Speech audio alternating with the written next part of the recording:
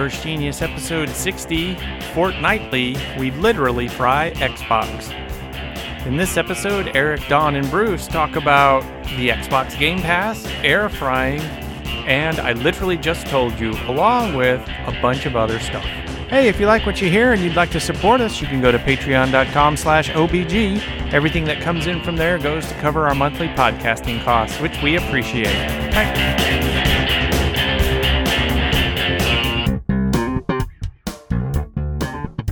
Welcome to another episode of Inverse Genius Fortnightly, the show where we talk about stuff that we like that is not tabletop game related, because we've got a whole nother show for that. Anyway, I'm Donald Dennis. You can find me all over the wilds of the internet as well. So today, I'm thrilled to bring back the person whose brainchild this is. It's Bruce. Hey! Hey, Bruce. How are you doing, everybody? They can't answer. We're doing great. Thank you so much, Eric. I appreciate that. That's all I need. Essentially, what I need is the audio equivalent of like the tennis ball on a stick. You know, we're like, sure, I know I'm not actually fighting a radioactive ape, but I just need something to stare my eyes at while I read the lines. Well, we should go ahead and introduce the third person, the man who puts the "we" and "we're doing great," Eric Dewey. That's me. I like to wee. No, wait. Yes. So, real quick, one place, where can you each be found on the internet? Bruce? You can find me on Twitter at BruceCoThinks. Eric? EricDewey.com. Hooray! All right. So, have you all been having big fun with everything that's going on? Lots of geek stuff? I got to tell you real quick, my wife and I made a trip down to Dallas, arguably to go to IKEA, which, as an aside, apparently Calyxes are getting harder to find right now. IKEA is having production and transportation issues. I can certainly vouch for the lack of transportation, that's for sure. Yeah. So if you're going specifically to an IKEA for a Calyx, you might check to beforehand or pre-order it because there's not a lot there. But that's irrelevant at this point. Well, that is a huge tip. Is for IKEA, you can pre-order it for pickup in store, right? Which I recommend. Yeah, and for us, here in Oklahoma, we don't have an IKEA, so the closest is either Kansas City or Dallas, which is both about a 4.5 hour trip. So you don't want to drive down there and then discover, whoops, sorry, and then come back. But we're always looking for an excuse to go to Dallas anyway. And along the way, we made our first stop at Buc-ee's, and nice. It was everything you said it was, Don, and possibly a bit more. Everything except a truck stop. That's the funny part, right? There are no trucks. It's not a truck stop at all. You really can't put a truck there. Yet they have, untold number of gas stations. So, at the risk of sounding like those ads where you sound like your dad, I'm like, well, man, how much money do they make, with 55 gas pumps, but only for cars? And the answer is a lot. Now, I'm not saying it's a money laundering operation. I would never do such a thing on Inverse Genius's dime. But I will say that the very idea of it sounds like it started as some dubious thing and then turned into, we really make a lot of money at this. Let's do it. I was something I was thinking of is like, when did it change from a gas station to a destination? Did one guy was like, all right, they're in the board meeting. Listen, guys, this might be pretty crazy, but what if we quadruple the square footage, get rid of all the truck diesel, right? And then just sell everything. But don't give them a place to sit and eat because we don't want them hanging around. So we're going to sell, 2/3 of the store will be devoted to food that you have to eat in your car. Right. Or there are benches and stuff out away from the actual main thing. There's a place for you to walk your dog and stuff like that. Oh, that's right. Yeah. But they don't want you to live in the shop. And in fact, I shared with Bruce a video about these people who went and spent 24 hours at a drugstore, the world's weirdest drugstore place, and the 24 hours at Buc-ee's, except for they couldn't sleep there because they don't allow you to sleep on site. So don't plan on that. I can see. And so the funny thing was we drove down on a Friday night. So we got to Dallas probably 7-ish, 8-ish, something like that. And that's where we stopped at Buc-ee's, and we ended up dropping, $100. I got a Buc-ee's hoodie. We got beaver nuggets. We got jerky, etc. Fudge, man, you can get a good amount of fudge for like $13, like over a pound of fudge, I think. It's crazy good. Anyway. And then on the way out the next day, so probably about 2 or 3 in the afternoon, we stopped by again, get some sodas, get a brisket sandwich, whatever. The same people were working at the store. The guy that checked us out the night before, the guy that got us fudge, they were in the same place. It's like they don't ever leave. Manned by clones. Yep. Yeah. So my only anyway, Maybe that's what we're going to learn. It's going to take like an Erie, Indiana twist. yeah, It's going to be that exactly. Buc-ee's is really only the same 4 people cloned over and over and over again. Exactly. Oh, and I will say that the restrooms are probably the best restrooms I've encountered in a gas station. Yes, absolutely. that's it. It's like, If you have the opportunity to visit, definitely. Bruce, it could be those giant beaver statues that they have, or some sort of magical totem that they're spreading across the land. Speaking of which, there's going to be one about an hour and a half put in within an hour and a half of my place here in South Carolina. So, Nice. And it's kind of almost ish on the way to Columbia, South Carolina for me, which is where one of the conventions I go to is. So next year, when I head to that con, health permitting, that I'll be able to stop at a Buc-ee's locally without having to go all the way back to Texas, Oklahoma, Arkansas, wherever. So Now I just need them to start heading north from there. it'll be an excuse for you to come down and visit. That is true. That is true. And then I'm going to just add my little bit here, only because Buc-ee's also touched my world of professional wrestling. As 2 wrestlers had a debate on one of their vlogs about who the best convenience store was, whether it was Buc-ee's, I think, or Sheetz. So they decided to settle it by printing T-shirts about their particular stance, and whichever one sold the most, the other person would have to work as a spokesperson for the other person's thing. And the woman who picked Sheetz lost. The guy who picked Buc-ee's won. So now there is a T-shirt of wrestler Ruby Riott as the beaver from Buc-ee's. He just had a better design. Her shirt just looked better, the one that he made of her as Buc-ee. And it was pretty great to watch. And it was another case, once again, when you buy a gold car, you suddenly realize gold cars are on the road. Now that I've heard about Buc-ee's, I see Buc-ee's everywhere. Yes, I know exactly what you mean. Speaking of stuff we're seeing everywhere, it turns out that I'm not the only one who likes Peacemaker, the TV show, which we talked about recently. And we've been debating the opening credits a little bit off mic. What's our final decision about the music on Peacemaker and the off credits, and the opening credits? I'm not sure, because I can't tell. I want to go back and watch like the first one and compare it to the newest one. So did we talk about this on the show, about the belief that some of the characters dance out of rhythm and some dance in rhythm? Yeah, we sort of did. And the more I watch it, and I did try and go back and watch the original one, my coworker swears that they've even changed the eagle animation so that it's better in later ones. The more I watch it, the more I think I'm just getting used to them dancing and the way they do it. But I don't know. What do you think? The only other thing I've heard about the dance, I don't know if you've seen the most recent thing, is they said that the choreographer was given the job of, you need to make choreography that regular people could do, but that is memorable. So allegedly she was working on it through the pandemic at her house, because just that's how everybody was working. And her husband was helping her a lot, so much so that they brought him on set to fill in for John Cena at points when they were like testing lighting and stuff. And her husband happens to be Alan Tudyk. Yes. And they're Awesome. showing him like standing in the Peacemaker spot working on the choreography. Yeah, that's kind of a hoot. And in Alan Tudyk news, Resident Alien has started up its 2nd season on Sci-Fi. So I talked about it in an earlier show. Love it. Go watch it. Nice. Carry on. So we're tying them all together, y'all. Well, speaking of tying things all together, I think we should jump right into our topics of the day. And I'm going to put Eric up first, since it has to do with a company that is tying everything together. That's for sure. Eric, what are you talking about today? Well, I want to talk about the Xbox Game Pass. And if you hadn't heard, Microsoft bought Blizzard and Activision fairly recently, which I can only imagine they got at a bargain price just because of the difficulties that the company is having lately by not being human. But regardless, so for the longest time, forever really, Microsoft has had the Xbox Gold service, I guess. And originally you needed it. We always needed it to play online with people. But if you wanted to run like Netflix or something, you originally needed Gold. They eventually dropped that requirement, but you also got like 3 free games with it every month. And a lot of times these are older games, but hey, 3 free games is 3 free games, right?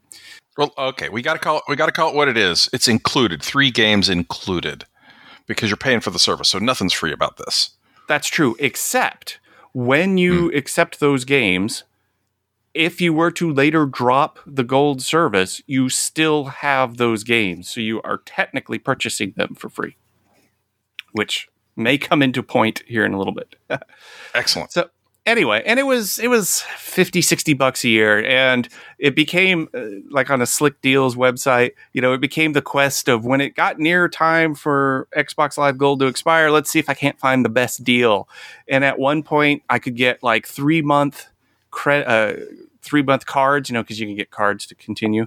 And each card was only $10. And if you signed up for automatic renewal, then you could get an extra month, and then you can immediately turn off the automatic renewal. So I ended up buying like 5 of these cards and turning it on and off for each card. And it ended up, I've got tons and tons of time. All right. So that was awesome.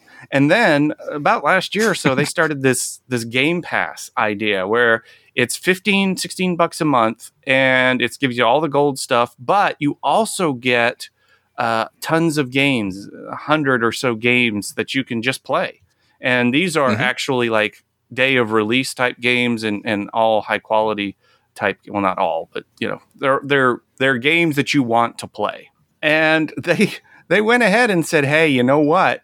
We'll turn your gold membership into a Game Pass membership for you, and we'll throw in a few months as well. And I was like, really? And so once again, I went hunting for a deal. I got a great deal, and then I turned this on. Bottom line is I got like almost 2 years of Xbox Live Pass for functionally free. Nice. Now, when that ends this coming October, then I'll have a decision to make. But until such time, I've been enjoying the Xbox Game Pass.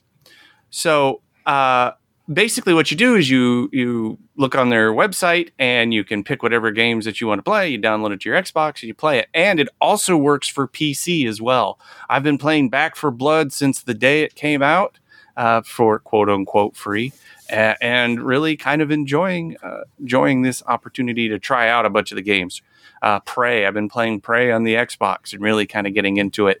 To me, it's the coolest thing about it is the fact that all these games that either I don't want to buy or I'm just kind of curious about, it's really just a matter of downloading, playing, and seeing if you enjoy.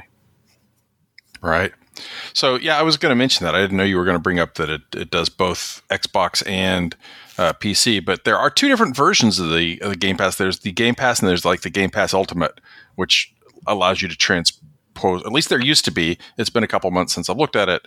But so you got to make sure you're getting the right Game Pass that will go PC as well as Xbox. Or there's just a PC version. As with Microsoft, what they love is their price points. Lots of price points. The biggest pain with the whole Xbox Game Pass is you can't go in and set up, we're going to do an annual subscription. Because I use this at work. We've got 3 Xboxes and 5 PCs. And so we run Xbox Game Pass on all the Xboxes. And we also have those 3 hooked up to 3 of our PCs. One thing you can't do is if you're playing, what was one of the games you mentioned, Eric? Back 4 Blood. If you've got that running on the PC and someone turns it on the Xbox, one of those is not going to work. You can't run them on at the same time. That is true. So don't think you're going to be playing with your kids, though there's not a lot of cross between PC and Xbox anyway. But it is an amazing thing. The variety of stuff they have is pretty huge. Now, just like Netflix or other streaming subscription services for video, titles are not on there permanently. So there are stuff that's dropping out because they're deals with other companies. However, it looks like everything that is made native by Xbox or by Microsoft or one of the many companies that they own, when it goes on there, it's going to live there. They may or may not make it available elsewhere to avoid the big worry about monopoly stuff. Though, right. If you look and say, hey, wait a minute, there's this thing called Steam and a thing called Nintendo. we certainly don't have a monopoly. So I don't think that any calls for their complaints about the Activision Blizzard monopoly issue are realistic to be concerned about. True. And then I'm going to throw in my couple of cents because I'm getting it in a slightly different way than either of you, which is, so I have, I love Target. I'm one of those people. And I have notifications set up when any of the next-gen consoles come out. And they were like, oh, hey, Bruce, the new Xbox is out. Do you want to buy it? And I said, well, let me take a look. And it was the Xbox S, which is the all-digital. You can't put anything physically in it. You're going to have to download it all. And I was like, you know what? Okay, let's, I've never been the guy in the next-gen system at the next-gen time. I've always been either the Nintendo guy or the person who's like a half a step late. Sure, let's go for it. And they said, oh, cool. Just have to buy it. Oh, wait a minute. The only way we'll sell it to you online to guarantee that you walk in the store and get it is if you take this weird financing deal from Microsoft. So I said, okay, let's explain this to me because I don't understand why I can't just buy it from Target. And they're like, well, let's explain the deal. Here was the deal, and I liked it. Game Pass is $15 a month. Give us $25 a month. And after 2 years of taking Game Pass, you own that Xbox now. So essentially that $300 Xbox is $240 if you'll buy Game Pass as well for the next 2 years. And then the Game Pass drops down to 15? Then the Game Pass drops down to 15, or I guess whatever it is at the time I get there. No, but for the first 2 years, and I was like, you know what? At $240 for the system, let's give it a try. And I am absolutely enamored with it. Playing completely different games than y'all are. Like, I'm playing a lot of Forza, which for years, I'm a racing car game guy, whether you'd expect it or not. And I've played Gran Turismo. I played that way back in the day. I've got like the racing wheel for the Switch. So I can play any of my racing games on the Switch. I love racing games. And I've wanted to play Forza for years, ever since they had the setup where you could set up 3 Xboxes to 3 monitors and have like a full cockpit. And it is, what a delightful game. I've been able to play that. I've been able to play a lot of stuff that I have in my wait list on Switch. Yeah. I was like, oh, this is a game I'd like to try at some point. I finally got to download a cricket game. Oh. Because I was like, hey, let's learn a little more about cricket via video game. Yeah, I've been really impressed with it. And the deal with the Xbox, once again, it's about if you have the disposable income to lose $25 a month. But if you do, you end up with an Xbox with a controller and 100 games to play. And just like both of you have said, they're not all shovelware. There is, one man's treasures, another person's shovelware. So there's going to be some stuff you're just not going to like. But I have a download sitting as soon as the game comes out. Major League Baseball's The Show, which is their big console release every year. The day it comes out, I have it. Yeah, it's cool. I will say, though, that you mentioned Gran Turismo. Did you hear that 7 was just announced? No. So supposedly it'll be out on the PS5 in March. I don't believe it, but yeah. So there will be a new Gran Turismo, which will probably be exactly like the other Gran Turismo, but shinier. So who knows? I was going to say, have you tried Forza Horizon? I think that's the one I'm playing is Forza Horizon 5. That's what's on there. It's such a laid-back racing game because you're like driving around the town until you get to the race, and then it's like nobody lives. I want to win the race, and then you kind of cruising around the town to the next spot. I like it. I love it. It made me realize years and years and years ago, because everybody was sort of obsessed with it at the time. For me, it was Grand Theft Auto Vice City. That was the Grand Theft Auto I got into. And I, by and large, I didn't really want to pick up hookers. I didn't want to shoot people. All I would do is steal a car and drive around and listen to radio stations. Yep. And if there was some sort of thing, like they had some missions where you did them with a remote control helicopter, I would go do those. But I, by and large, didn't really want to get into the crime part of it. Not that I didn't understand why the game was made. I understood that selling cocaine was the deal of the game. But I found myself, what made me buy it and what made me play it for hours and hours was getting in and listening to the 80s tunes. And Forza is doing that. You literally, part of what you win sometimes is a new radio station. And I'm loving it. It's sort of like the part of Grand Theft Auto I really liked just as its own video game. Cool. It's exactly what Eric said. I think, technically it's not Forza. It's Forza Horizon is what's on the Xbox Game Pass. And I love it. I agree with what Eric said. It is very intense bits of racing sprinkled in amongst an economic game where you buy cars and then just strolling around town looking at things. I love it. And that was a day one availability on Xbox Game Pass. Yeah, whatever the newest Forza that's on the Xbox Game Pass is. We had some kids who were playing it recently, and they keep buying new cars and then not tuning them up and then wondering why they suck. They're like, yeah, we got this new car. It should be really fast. It's like, well, first of all, don't drive your McLaren across a field. You're not going to get good go there. No. And second of all, you need to tune this car up. And so it's hilarious just listening to them complain, and you try and explain to them, no, if you do this, I'm like, no, I want this other car with the other paint job and the blah, blah. I'm like, no, just tune your car up. But, so the Xbox deal that you mentioned that was kind of surprising, is the financing that they have. And I didn't know it was offered through Target, but when they first announced the release, you could do all of that through the Microsoft website. And it's like, oh, well, you can pay monthly. And it's like, I'm not going to pay any more if I get this monthly deal where I'm making monthly payments to Microsoft than I would for stuff I'm already going to have. And, so in the end, the station isn't going to cost you extra. So it's not like a normal finance thing where you're going to have to pay. So that's cool. Yeah, it's 0% financing, although it was just very weird being on Target's website and Target's website saying, oh no, you can't use your Target stuff to buy this. The only way we'll let you buy it, and you can come pick it up at your local Target, but you must go through the Microsoft steps to finance through Microsoft's thing. So it's a very weird, 3-card Monty situation that doesn't feel super secure. I don't want to say super secure because that means a different thing on the internet. But the whole time you're like, why did Target make me do this? Why is Microsoft financing a thing? What's going on? Ooh. That's because they want you to go there, and if you're buying hard copies of video games or you're buying cards for your games, then or you're buying controllers, they want you to come back to the Target website still. So they're still getting value out of that. And they might even get a kickback from Microsoft because they're the source of the purchase. So I would guess they must be, but the idea that I could not buy that console unless I did it this way was very strange, but fortunately worked out well for me. Excellent. So something that worked out well for me is for Christmas, I was gifted a air fryer. And that's what I'm going to be talking about today. Because last year I got myself one of those Instant Pot things, and that has turned out delicious. And the roast beef recipe that Bruce recommended, the Mississippi pot roast, is wonderful. The only problem I have with that recipe is that it doesn't make the best shepherd's pie. Because it's a different kind of seasoning setup than what I like my shepherd's pie to taste like. But on the other hand, if you're going to eat all the roast and enjoy the roast, it doesn't matter whether or not it's covered in mashed potatoes and loaded with veggies on the inside. So too true. But back to the air fryer. So there's basically two different versions of what an air fryer is.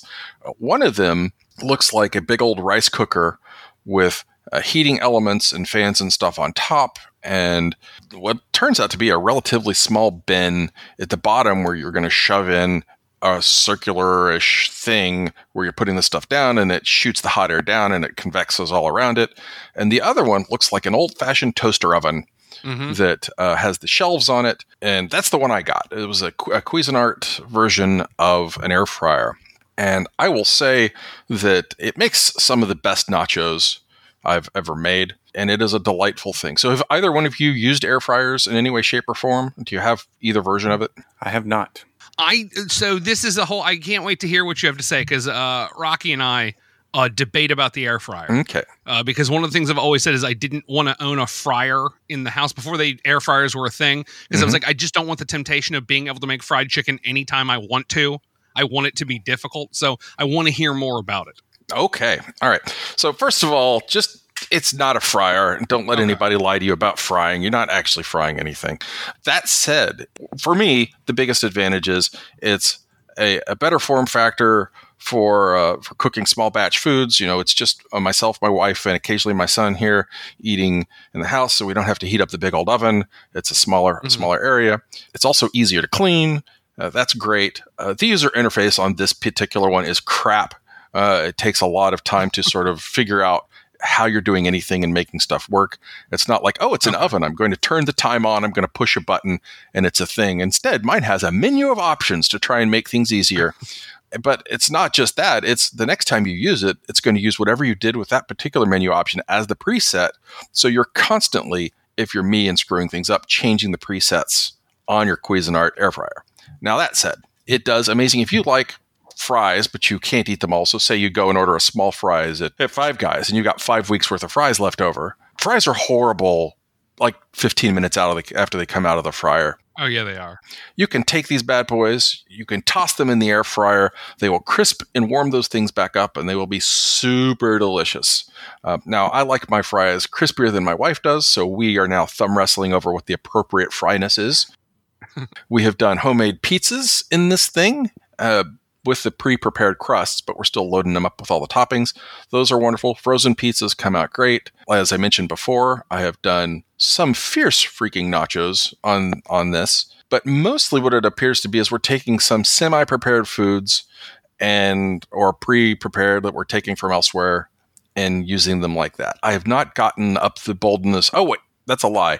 I did make lamb. I did some sort of joint of lamb thing that I brought, and that was super delicious, which did actually make an amazing shepherd's pie. So the leftovers. So you can do big chunks of meat. You can do small things. You can make fried breadsticks. Okay. Because anytime you buy a bag of something that's pre-breaded, they've got enough fat in there to choke an artery. So if you're wanting something off of this and you're wanting to get it crispy, if you're wanting your tater tots, slightly crispy on the outside and lightly fluffy, delicious on the inside, you can just throw them in the little basket, put them on the rack, and it is amazing. I don't know that I've answered any of your questions, though. What are your concerns or questions about this thing? Well, I think you have covered a certain amount of it, because there's no amount of like extra fat that needs to be in there. Because in my head, there's also the old like Ron Popeil stuff that was very similar to this, and you would always see like just throw in a tablespoon of fat and you're ready to go. Right. Yes. Yeah. So it's a tabletop convection oven is really what it is. Okay. And so it's going to super spin that air around in there to crisp up and to get a little more even heating all over it, which is interfered with a bit if you get if you have to put the pan underneath whatever it is to catch all the drippings, because especially with this, when I was cooking my like a lamb, it had to have the solid tray on the rack. Okay. To catch anything that was dripping. It still worked out well. It still made a delicious meal, but the convection was not going to be as good or as strong because the heating element that was on the bottom, it was probably a little tougher to get the air circulated around on the inside. So, but it came with a pan, so I assume they want you to use it. Now, I will ask, could you have done that lamb better in just a regular oven? No, not better. I don't think. It's certainly not as fast. A regular oven would not be as fast as an air fryer. Air fryer is going to cook stuff a little bit faster. Okay. Now, the first couple times I made it, I was like, oh, I've got these frozen pizzas. I'm going to throw them in there. And I overcooked those things. I mean, they were still edible, but the top looked a little dark and sunburnt. Okay. But so be careful with that. And it was like, I know there's a pizza's like, oh, cook 13 to 17 minutes, and it was like 10 minutes later and they were done. So fair enough. And it heats up a lot faster than a normal oven. Oh, nice. Because I know a lot of because I go to the Asian supermarket all the time and buy things, and a lot of the stuff you'll see that's that are frozen items now specifically have air fryer instructions on them. Yes, that's good. And I would say if you're making it yourself and you're doing veggies like you're doing chips, you are going to want to toss your chips in oil. Your potato chips and crisps, if you were, on the other side of the pond, toss them in lightly in oil and then spread them out thin and do them in small batches.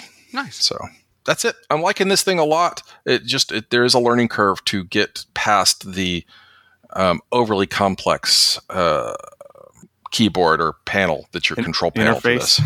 The interface is a little dubious, but once you've mastered that, and because of that, I'm the only one in the house who uses it. If it was easy to use as an oven, my son would be using it probably all the time. I think my wife has used it once, and that was while we were doing group pizza, and so I had just done it, and I said, here, if you push this button when you put your pizza in, it will be done when you're ready for it. And I don't know how the other varieties go. I'm glad I got this one, though, because it's large enough that you can do a whole bunch of, enough chicken tenders for the entire family at once. Nice. So I've done raw chicken and a bunch of other things a couple times, and apparently it makes amazing wings, which is what I'm going to make later this weekend. So very cool. I think we need to get away from this and get on to something that Bruce literally just told me about Bruce? And speaking of the other side of the pond, Mm. we're going to use that as our transition. So we well documented my love of game shows. So I do everything I can to catch all the game shows everywhere I possibly can to at least see what the format looks like and go, oh, okay, cool. And there's a brand new game show that uses a lot of the same people. So there seems to be this connection on TV4 in the UK, and it sort of starts at Taskmaster. Once you learn about Taskmaster, you start to understand who all these like D-grade celebrities are. And then you're like, oh, most of them are on 8 out of 10 Cats. That's fun. And then you're like, oh, 8 out of 10 Cats takes over Countdown. Oh, okay, so that's like a real game show, but with the people I like from the other thing. Well, now Jimmy Carr, who hosts all that stuff, is hosting a new game called I Literally Just Told You.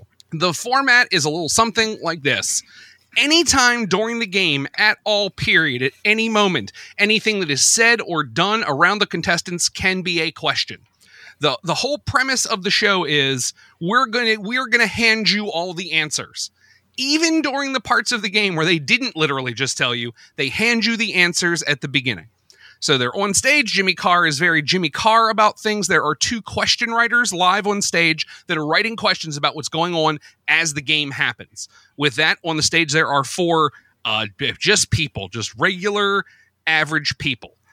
This is the part, we've all watched this, and the one thing that Donald brought up that Donald didn't necessarily love is they do the thing game shows do, which is they go, hey, Cynthia, how are you doing today? Oh, I'm all right, blah, blah, blah. Oh, okay, so what are you going to do with this money, Cynthia? And often it's something like, well, I've never been able to own a home of my own, so I'm hoping that if I win this stupid game show, I can get enough money to actually buy a house. Oh, good luck with that. So there's a little bit of that, like, current game show ick on it, which only becomes ickier because of the form of the show. I think the form of the show is brilliant. We'll cover it in just a second. But remember this. So it's not even like you studied for a long time and you know trivia and you're going to try and beat this trivia game to win a house. No, you've got to pay attention to all the stupid stuff Jimmy Carr is doing. So it begins with a candidate introduction. They show a little video about each of the candidates. Hey, this is Cynthia. She drives a bus in Wellingham, Gloucestershire. She has 7 kids, but then on the screen is a picture of 11 kids.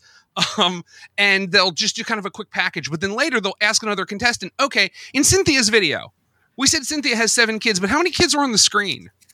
And you have to have paid enough attention to know that 11 kids were on the screen. That is sort of how the whole game runs. There are what are called moneymaker questions, where at the beginning they give you the 3 options that are possible. So it might be like, during the day, during the night, never happens in the real world. And they'll say, dawn. Oh, that happens during the day. Yes. And then they'll give you something magical and you'll have to say it's from another world. And then there are memory rounds. The memory rounds are, literally, I just told you, you saw something happen. Tell me what you saw. The other thing they do that's kind of sneaky is they'll have Jimmy Carr say, okay, we're taking a break. All right, so what do I need to do? And he'll sort of do stuff that feels like backstagey things where he's, saying something into a camera about a TikTok dance challenge. And then something will come up for a Channel 4 show that's a promo for something. And then he'll tell an assistant, okay, yeah, no, bring my cat, Mr. Bigglesworth here. And no, give him the chicken. He loves the chicken. He loves the chicken, Tom. And then he'll go to the next one. Okay, the name of my assistant. What's his name? And they have to remember that the guy's name was Tom. And that's how the entire game works. Each round, they get a person off stage that has the lowest amount of money until there are 2 people left. Those 2 people pull all of their money into a giant pool, and then they have a shootout to decide who the winner is. This is another real fun thing this game does, is there are stacks of questions they have that were written through the show. Each of the people picks 5 questions they want to kind of attack the other person with.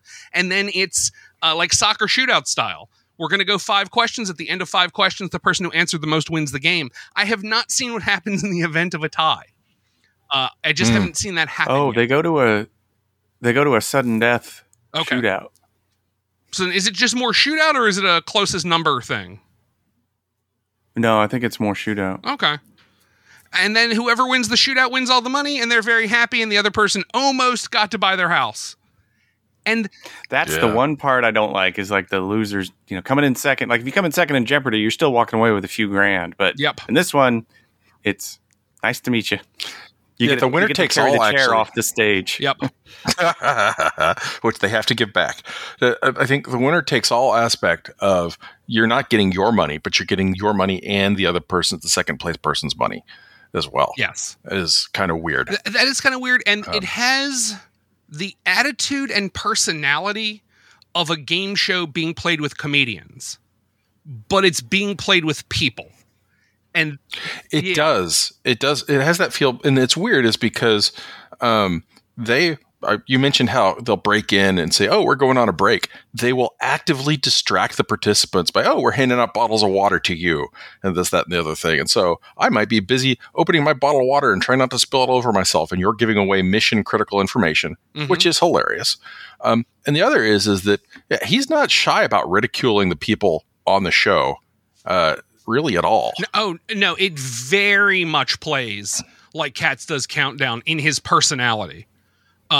I agree. Yeah, he'll roast people. As a matter of one of the best clips is he just had a bunch of people. And here's the thing is that it's always played as like, oh, you're an idiot. I literally just told you. Whereas if you watch it, like, are they stumbling? Yeah, but I'm sure it's the lights and the production people and stuff happening over there. And we're in the middle of COVID. So the 9 people that are allowed to be there are all in masks. And then 2 of those people were 2 of the 3 members of Right Said Fred. So like, you're kind of just dealing with all this stuff happening to you. So even simple things, you know, like tell me the first letter of the alphabet. B? Oh, shit, it's A. And they're like, oh, yeah, no, you're an idiot. You thought it was B. Are you going to run with that? You can't fix it. Let's take a look. Oh, no, of course it's A, Tom. I understand. You clearly just don't want to win anything. So that one episode that I watched is one of the guys is like, well, I said that already, so that's the one I'm going to have to go with, even though the guy kept saying, are you sure this is what you want as the answer? But in the final round, somebody said the wrong one and then immediately said the correct answer. And it was like, nope, you said the other thing first. That's what you have to take.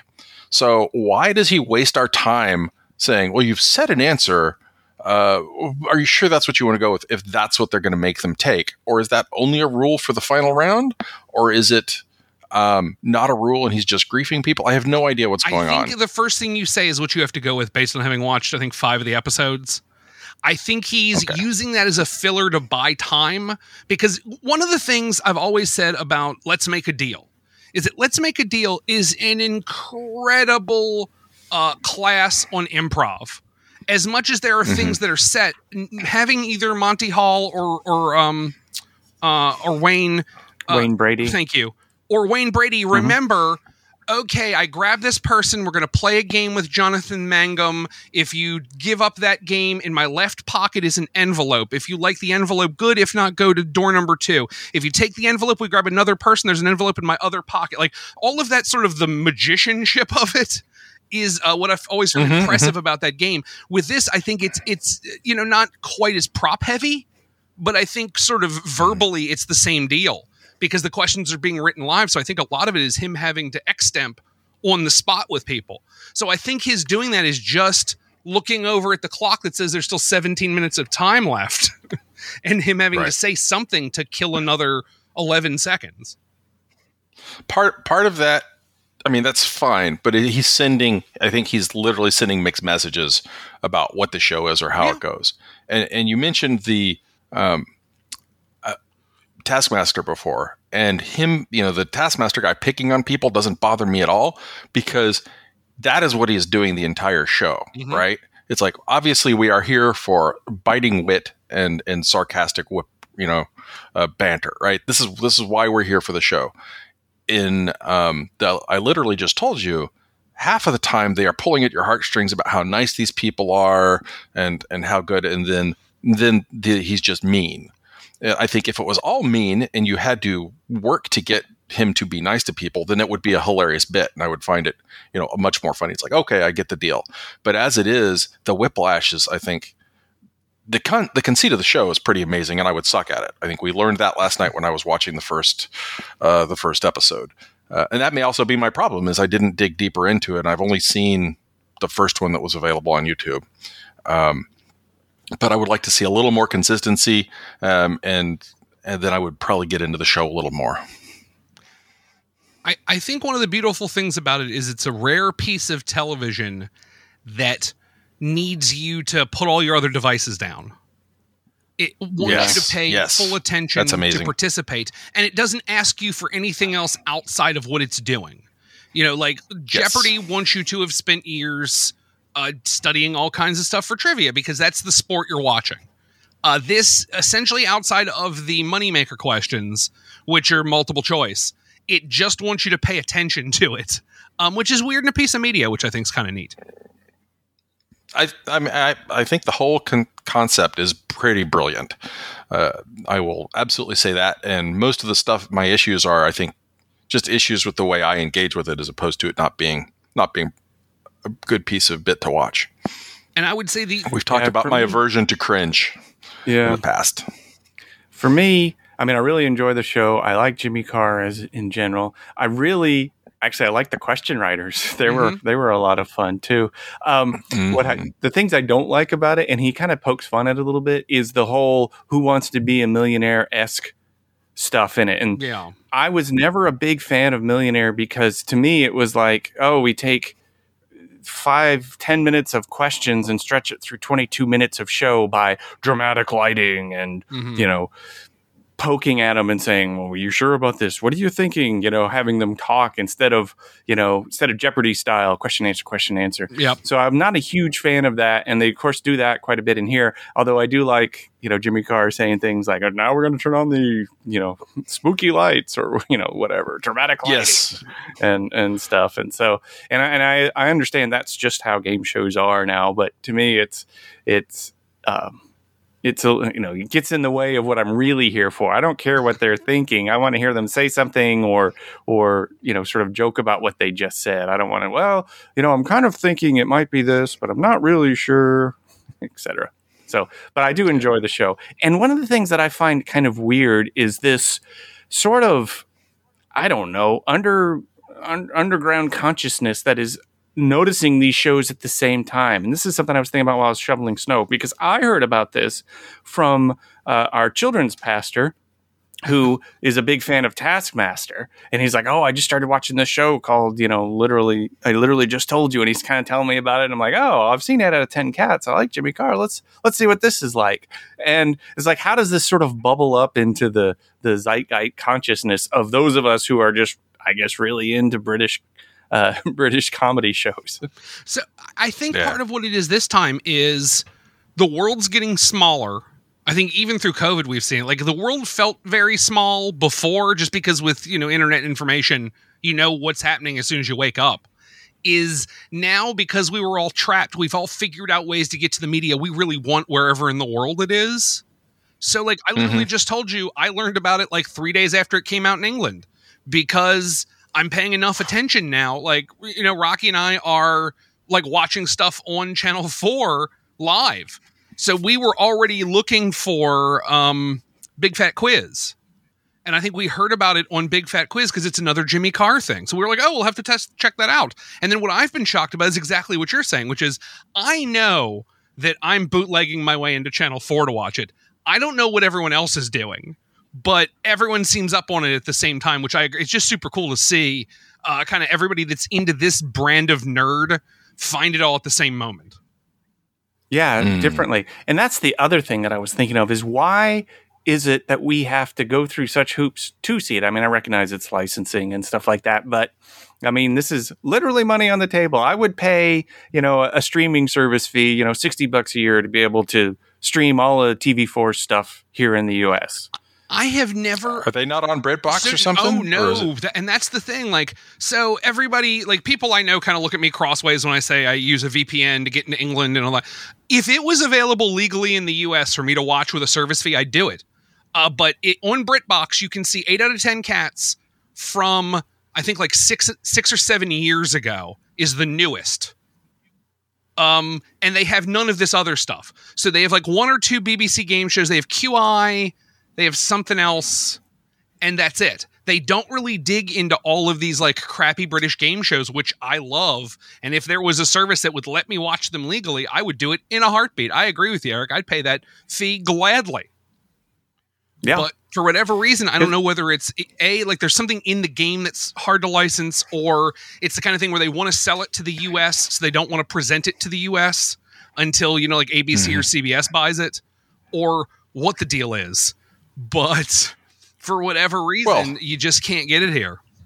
Yeah, it's weird though, because I've been watching the Great Canadian Baking Show. Okay. Which, because Pillsbury owns the words Bake Off, they can't call the Great British Bake Off here in the U.S., and so they have to go with the Baking Show.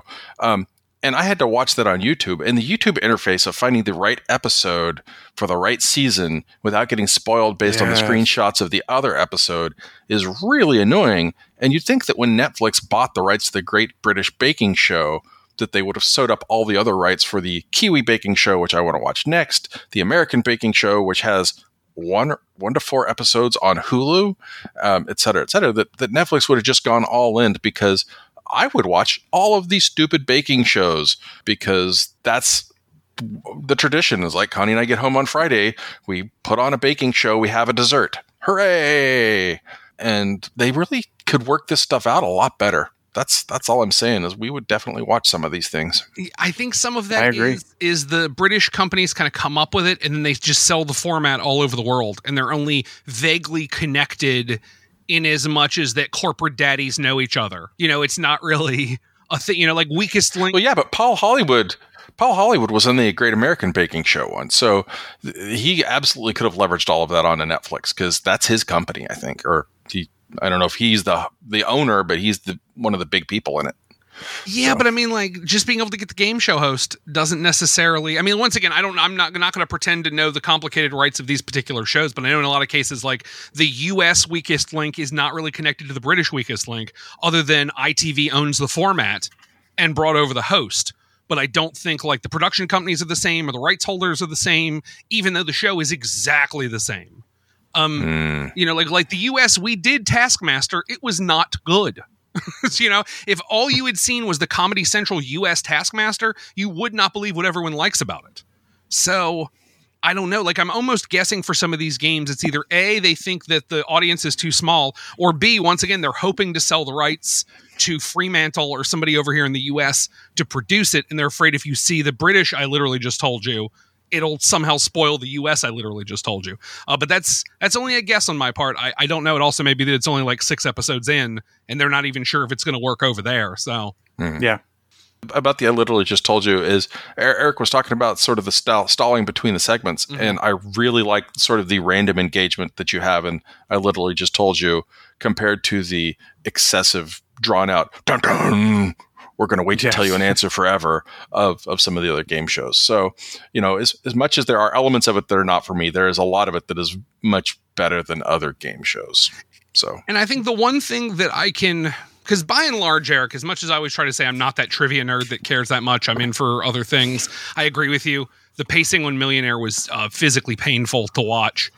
At least here, that banter in the middle can be used. Yes, exactly. So really? Yeah, that's brilliant. I mean, part of it makes it so that you have to care, which is a fun thing to do. Like, there's one thing they keep passing around on the internet where it's the episode where everyone did garbage on it, and it was awful, which was amazing because a lot of it was the banter of, all right, so name a place. We talked about it. Cindy's been there. Name a place where you can get, a lime daiquiri. And he's like, what about Mars? So, of all the possibilities of a place, you gave me celestial body Mars. All right, bold gambit. Let's see if it's there. No, of course it's not. It's Langham in Hampshire. And then a question later is, Timothy, in the stupidest answer that could be given on a TV game show, said that you could get daiquiris where? So I think it's kind of neat that those interstitial bits of talking to the players can come up later. So, do you think that they have a contestant who is never going to win, but that they just farm for questions? They go, we're not bringing this guy on because he's an actual contestant. He may be a plant or something, so that we can use him for stupid answers and stupid questions. I don't even think they need to do that, because the lights and the sound and the, I'm going to guess, grab people for personality, because this isn't a game that requires a special skill set. Like, so if you're playing Jeopardy, we need somebody really good at trivia. That's what we need, because if not, the sport looks bad, because that's why no one pays money to watch like a Little League baseball, because they're just not good at baseball. So you can't do that on these game shows. Password, they, check and kind of make sure that you really kind of understand how to give one-word clues to make an entertaining and competitive game. You don't need that here.